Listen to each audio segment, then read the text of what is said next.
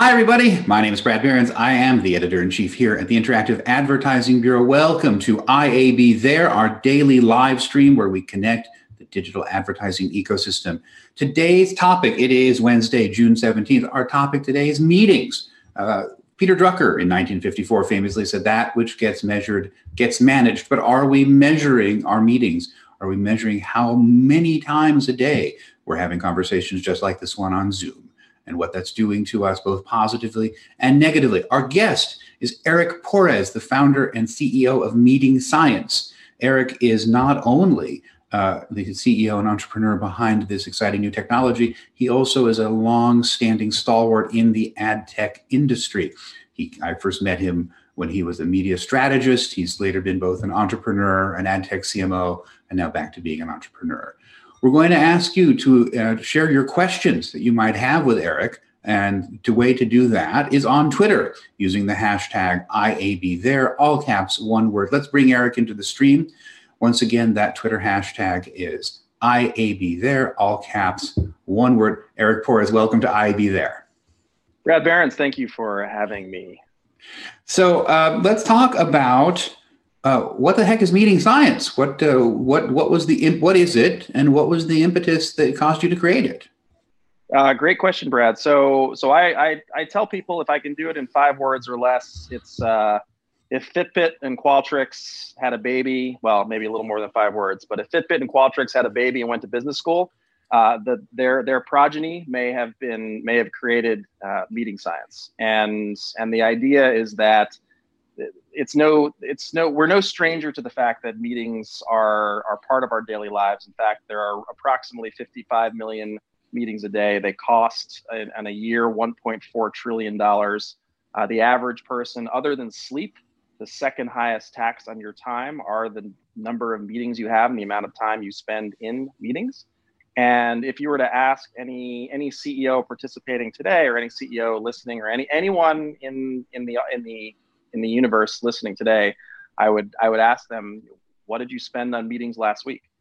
What did you spend on meetings last month, last year? And there's generally a long pause because nobody knows the answer, because it generally is anecdotal, but it's not data driven. And of course, those of us who've grown up in ad techery or martech, take your pick, generally like to make data driven decisions as opposed to do it from a gut.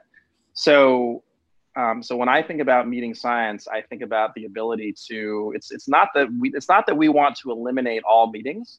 We just want to eliminate the really bad ones. And given that 89% of people are unsatisfied with the meetings they attend, there's a lot of headroom there. There's a lot for us as a society that we can improve.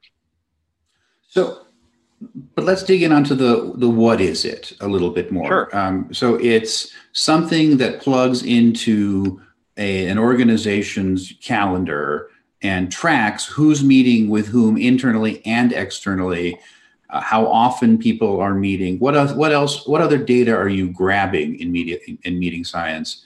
Good question, Brad. So it's a simple, very lightweight application. We connect right now to Google Calendar with Microsoft coming soon. And we started with Google Calendar because their API was well formed and easier to work with.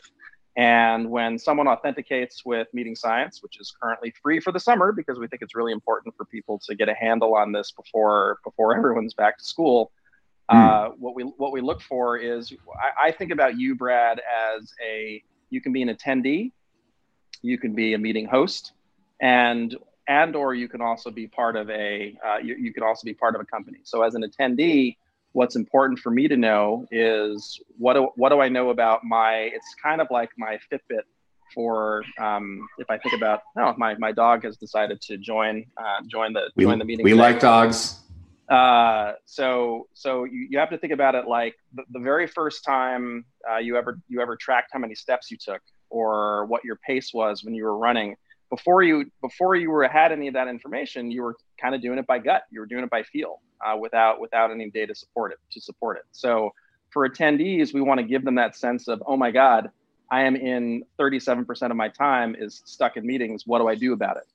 In the case of an organizer, we start to bring in, from an organizer's perspective, what was the cost as well as the value and possibly the impact of those meetings, right? So again, cost is anecdotal, and we've developed an algorithm that assigns a randomized salary to every person who authenticates, such that we can make an estimated cost of a meeting. Okay, so now I know how much time it took. I know how much it cost, but what was the impact? So the other thing we built, and this is where I said that if Fitbit and Qualtrics had a baby, is we've created a feedback mechanism, which is super simple in the application, in Slack, as well as in email, to say, all right, hey, Brad, how productive was that meeting you just had with Eric? And we do it both quantitatively and we do it qualitatively. And those qualitative attributes of what make a meeting great and what make a meeting terrible, there's science behind each one of those attributes to help you as an organizer do a better job hosting and taking the time of other people in the future. And then, so does that make sense? It does make sense. How, I guess I want to know whether or not it's easy to fill out this feedback loop. It's there because, on the one hand, there's the little smiley faces that are in the exit door to airport bathrooms, where Yep. It's like, happy, neutral, sad. And then there's also the please, every time I interact with any vendor ever, I then get please fill out this survey. And that's just a homework assignment I didn't sign up for. So where's your feedback loop in the middle of all of this? So I'd say it's more toward the and then the company that does the ones in the airports. Back when we used to go to airports, is a company based out of Norway called the Happy or Not Company. So we do it on a 4-point scale because it's very easy for someone to pick the middle. And we actually use smiley faces. So if you provide nothing other than quantitative feedback, that is immeasurably better than the feedback you had on the meeting seconds prior, which was nothing. And then with each of those smiley faces, we've structured the feedback into, again, what makes a meeting great, what makes a meeting terrible. So what makes a meeting great? And I worked with another PhD, who's not you, unfortunately, but a gentleman by the name of Joseph Allen, who is the world's foremost expert on the science of meetings. He works at the University of Utah and runs the Center for Meeting Effectiveness out of that university. And so we identified 6 attributes that make a meeting great: clear purpose, clear next steps, active participation, was the organizer prepared, were the right attendees in the room, and did it end early? And then what makes a meeting terrible?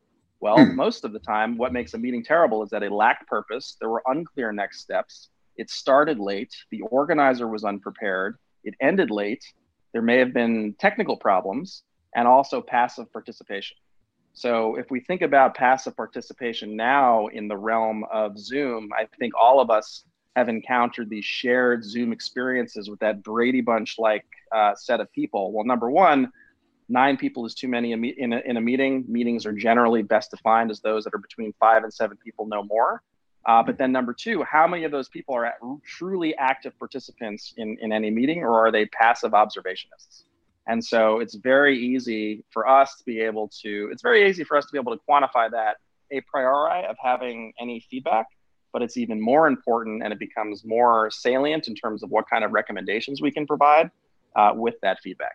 And I would add that feedback right now, Brad, is at about 20%. So right now, about 20% of feedback requests are being responded to in some way, shape, or form.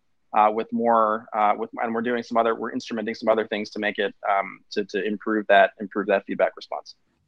So first of all, for the audience, I think that everybody watching this is probably interested in meetings because Zoom fatigue is this sort of one of the hot new terms that people are hearing about. We are going to shortly be building a bridge into sort of the advertising questions because I think one of the things that's important and why I wanted to talk with Eric is, if advertising is about capturing people's attention and people's attention is sort of flowing into this new container, which is conversations like this one, then people who are in the advertising business need to be thinking about this. But let's just dig in on, what are you learning? You've rolled this out, you've got users. What are the big takeaways that you at a high level? And then the sort of follow-up question is going to be about sort of the coronavirus acceleration effect. But let's just talk about what do you start with? No, great question, Brad. So one of the surprising things, so when we meet, when we gather, a lot of time, or I should say not enough time, is spent on the why we gather. And so we think about ideal meeting structure from the perspective of a meeting that has a clear purpose, a clear goal, and then ideally a clear agenda. And so, hot off the presses, for instance, we analyzed from January through May. We looked at 15,905 meetings that had 2 or more people in it. And I guess I would ask you, Brad, to guesstimate what percentage of those meetings had an agenda. 15% is maybe I'm being too pessimistic.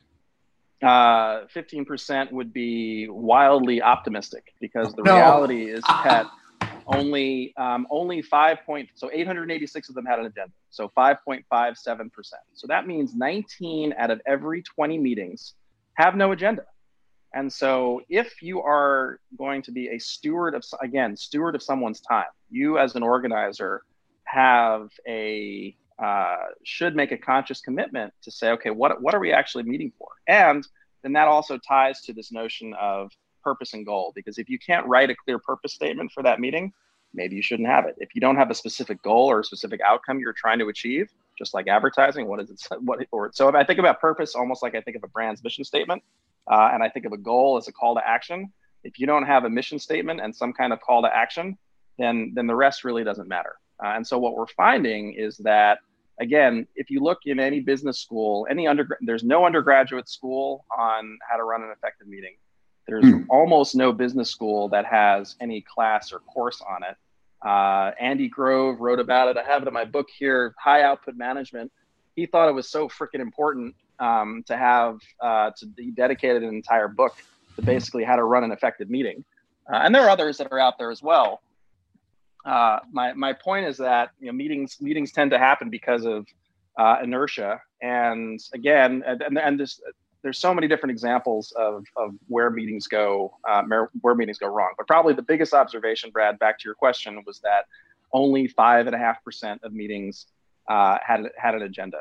That was a shocker to us. We were clearly anticipating that number to be even higher than the number that you had estimated. So, a couple questions. One is, you're gathering data, you're gathering intelligence, and then you're able to share that intelligence back to the organization. What are they supposed to do with it? Like, how do they operationalize and execute and implement the insights that Meeting Science is deriving? Yep, good question. So they do that in one of 3 or 4 ways. One way is we're presenting to members now a weekly meeting fitness report, and that meeting fitness report tells you, hey, here's what you did in the last week, right? Here's how much time you spent in meetings. Here's what the cost was of the meetings you organized, and also what was the impact, right? So that anonymous rating data is coming back and is being shared with you, and you have the ability to rate yourself. And I like to say that people who don't rate themselves is kind of like going for a run without checking your pace. And you can rate yourself, and then you can look at how you rated your own meetings in comparison to how those who attended those meetings rated you.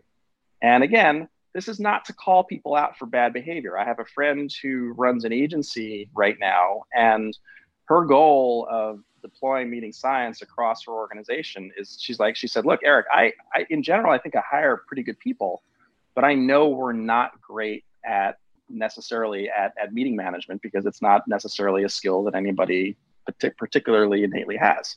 So I want to know who is falling down so that I can get them training. So to your point in terms of how to operationalize it, when you see the disparity or the disconnect between how an organizer perceives themselves and how attendees perceive the meeting, number one. Number two, and then when you actually start to look at those attributes of the meeting, so hey, guess what? That meeting had lacked, there was a lot of passive participation, as an example. Passive participation is a big one. And so what does that mean? That either means, that means very quickly that you can cut down on the number of people potentially in that meeting, or that you have to get that person specific coaching skills to make sure that they're involving everyone in the room as part of in the Zoom, in the room in the Zoom as part of the discussion. It's very easy to fall into the habits we've built over decades of being in meetings and management and working to fall back on those bad habits. And so our goal is to help people get into to start making some of that better habitual transition. So the meeting fitness report is number one, and then there are other ways that we're pushing. There are other ways that we can push insights into people's brains through the application. And so, I mean, let's role play for a moment here, which is, I think, clearly, if you're identifying meetings that don't have agendas, then one thing that people can do very, very quickly is start to insist on having agendas. For me, I always have 4 questions that I want to have on every Outlook meeting request. What is this meeting about? Who owns the meeting? Why are we having it? So what are we having? What's it about? It's more like topical. Why are we having it? What's the action item? What's the thing we're trying to move forward? And finally, what's the dream outcome of the meeting? Those are things that I try to have in the meeting requests because things tend to be more focused that way. Is that the sort of short term that you're talking about, which is just having agendas? And then I have a follow-up question as well. Sure. No. So good question. Just last week we launched a Chrome extension, right? Because again, we work with Google at the moment. So so the Chrome extension is, I again worked with Dr. Joseph Allen, and we identified 32 scientifically backed meeting agenda templates across 9 different meeting types.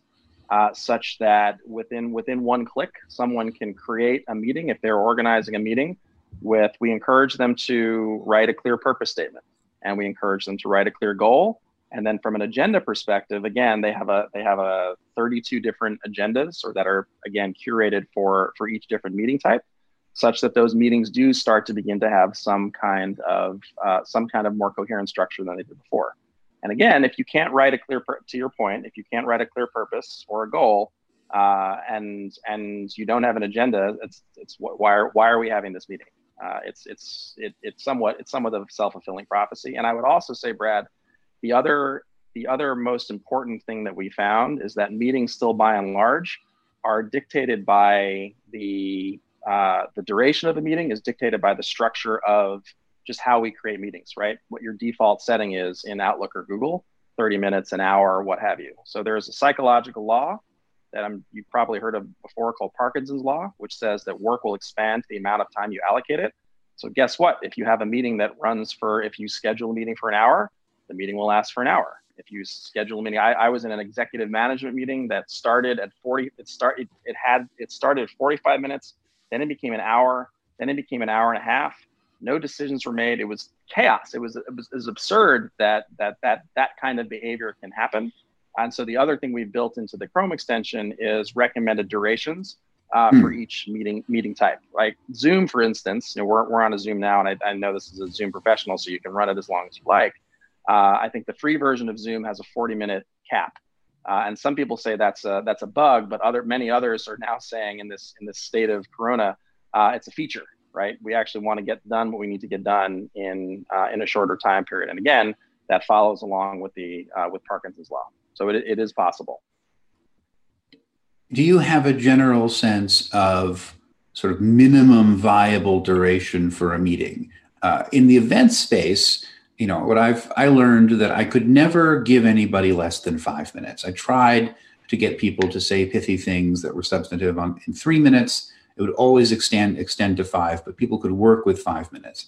I have a lot of 15-minute meetings. Is there some kind of general formula or principle of, X number of people versus Y over Y number of minutes? Or is that just too simplified a way of approaching? Well, no, I wish I could say it was, I wish I could say there was a ton of data-driven science there. The honest answer is we're still analyzing this giant glob of data that we have, because depending on how many people there are, right? If it's a one-on-one, and hey, we're doing a one-on-one meeting based on what were our sales objectives from last week, and did we accomplish them? And hey, I really need help on this, prospecting with this account or that account, what have you. The number of items that appear in your agenda may exceed that magic allocation. So I think about it less as necessarily like is there a minimum viable time, because that'll also be, again, a function of purpose, goal, agenda as well as number of people and what is the topic, then I do think about like, don't schedule an hour meeting, because hour meetings generally are almost always in excess of what they actually, of the time that's actually needed. Okay. Although no one would ever wish the coronavirus on anyone, it seems to me that you suddenly had a much bigger data set because people were devolving into Zoom, and because you weren't capturing face-to-face meetings in an office, you were capturing, or were you? I mean, but it seemed like this. I'm curious the extent to which having suddenly our lives poured into a highly trackable set of mechanisms like Zoom or BlueJeans or Google Meet or what have you, what did that do to your data set? And this is sort of leading to that other question I was posing a moment ago, which is, how has the planetary health crisis that we're living with, among all of the other crises that we're living with, but how has coronavirus in particular accelerated what your insights around meetings? Sure, great question. So we did this analysis from February through April. May will be done and within the next week. But I think we can use this as a pretty good data set, right? So between February and April, there was a 24% increase in the number of meetings organized. Wow. And a 27% increase in the number of meetings attended. Now that makes it kind of makes sense, right? Because it's no longer, let me walk down the hall to spend some, or just, let me buttonhole you, Brad, with a question. It's no, I actually have to schedule everything. And so every meeting now must be scheduled in some way, shape, or form, because you have people, I think you're working from home. I'm working from home as well.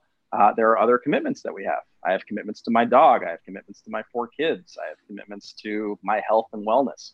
And so trying to manage that, everybody needs to be better caretakers of each other's time, which again, that was surprised me in a bad way, but also in a good way, that 5% of meetings have actual agendas. That's a big, like, if that's one big pain point that seems to be fairly persistent, it is that one. And I'd like to see us do a heck of a much better job with that. But there are other observations that we've also seen too, in terms of what's happened with coronavirus, right? Like, what do people do when they're on Zooms? Well, they're on their phone, they're multitasking. People are late, right? So there's we have developed something called basically the 550 rule, which is people who are 5 minutes late, or rather the science says that if people are more than 5 minutes late to a meeting, it can actually kill 50% or more of the productivity within that meeting. And then think about this, when a meeting ends late, what is the knock-on effect of every other meeting that those individuals who are part of that meeting have? A bad meeting can kill half a day of any individual. So that's why it's so important to get meetings right. So we have a mutual friend and a previous guest on IAB There, Rishad Tobaccowala. This is his book, Restoring the Soul of Business, which really delightful book. And Rishad's 9th chapter is You Should Schedule More Meetings, which seems to fly in the face of everything that you're saying. So I know you know Rishad. I think we've talked about the book. Do you disagree with him?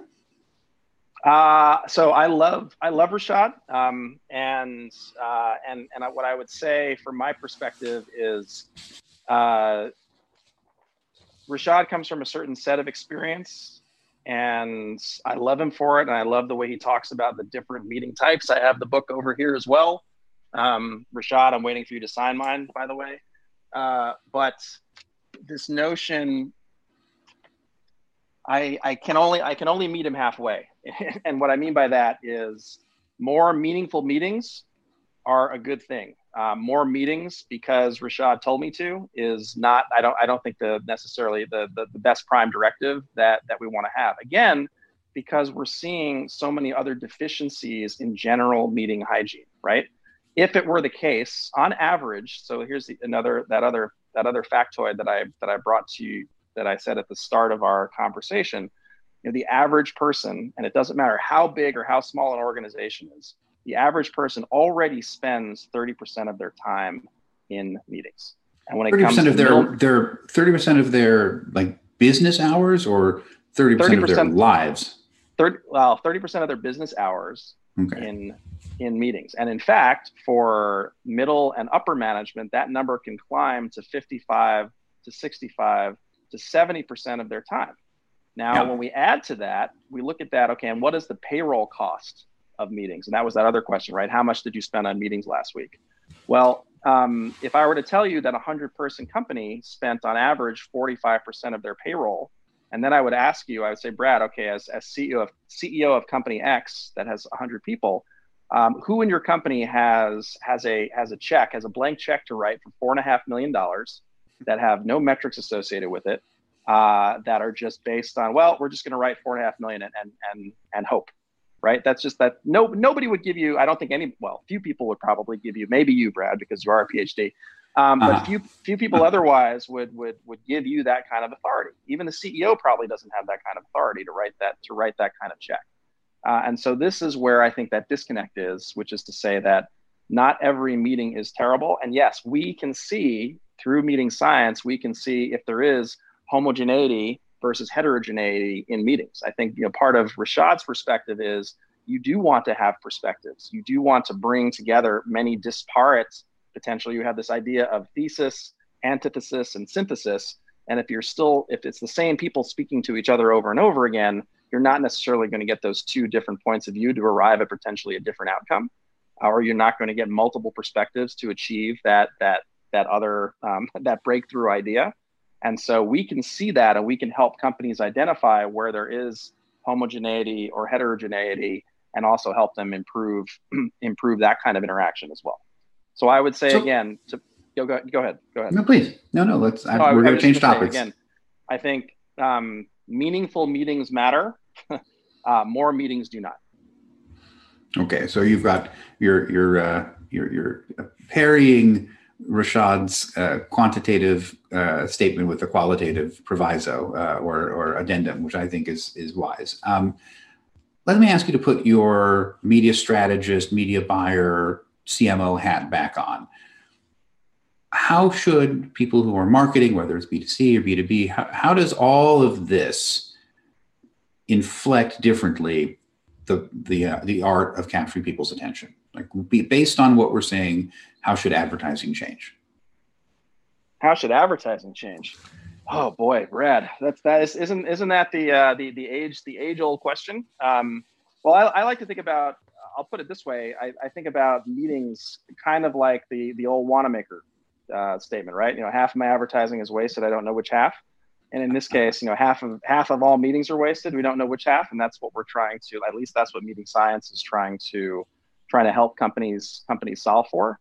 On the advertising side, I think it comes down to what is the age old purpose of advertising, right? Inform, persuade, remind, engage, react. We have an opportunity. Every advertiser has an opportunity to be thinking about this very intimate screen that, they actually don't have this opportunity to have this intimate screen connection that you and I have, because this screen is now replaced the screens that other people otherwise might be distracted with. So I think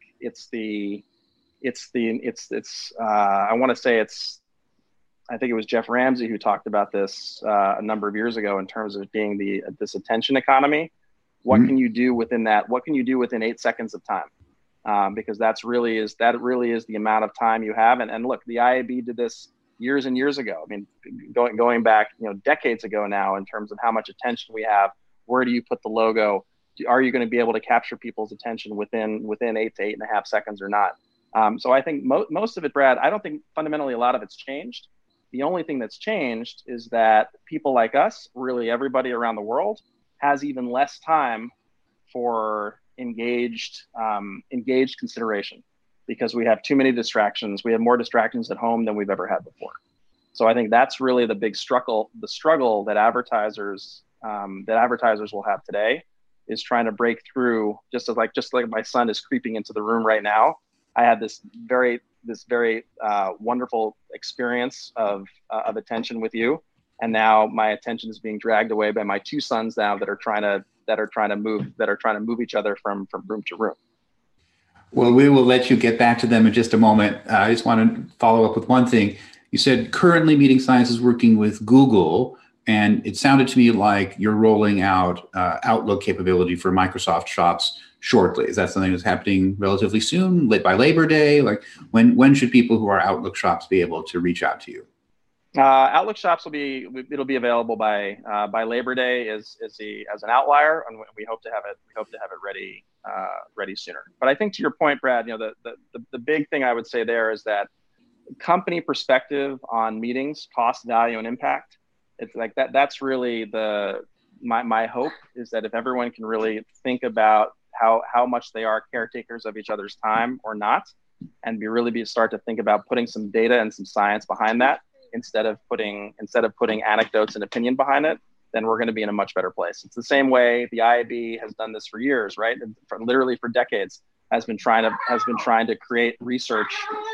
Hey guys, it's okay. It's been trying to create research around what is effective, efficient, and optimal advertising. Now we're thinking about it from that perspective of what is the way to provide effective, efficient, and optimized meetings. And I also just want to say, I really respect the generosity of the way that you've phrased this, which is if we can think of ourselves as caretakers of each other's time, that I think that's the right stance to go into this with. Eric, I hope you enjoy your time with your sons. Eric Porres, CEO and founder of Meeting Science, thank you so much for joining us on IAB There. I look forward to catching up with you soon. So. Brad, thank you so much. All right, let's talk about, thank you again, Eric. Let's talk about tomorrow. We have an exciting NewFronts preview tomorrow. We're going to give you not only a sense of why you should be excited about NewFronts, but also what to expect. It is starting on Monday. It is the first time that the IAB's NewFronts are going to be virtual, starting at noon Eastern time on Monday, June 22nd. To request an invite, please go to iab.com/newfronts. And we're going to have a video giving you some really important information immediately after I do the credits right here. On tomorrow's IAB There show, it will be our special NewFronts preview. We're going to have the co-founders of BrandVerge, Lynn Brown and Molly Kehoe. We'll also have Content Inc.'s president and founder, John McCarris, and our own president, IAB's president, David Cohen, joining me to talk about what we can look forward to. IAB There is a production of the Interactive Advertising Bureau. Our show today was produced by Connor Healy, Joe Ontz, John Ward, and Tawfiqa Mahinadin. I'm Brad Behrens, editor-in-chief here at the IAB. Thank you so much for watching. Stay tuned for the video when I'm done, and come back tomorrow because if it's 2 p.m. Eastern on a weekday, it's time to IAB There. Thank you so much, everybody. Watch the video.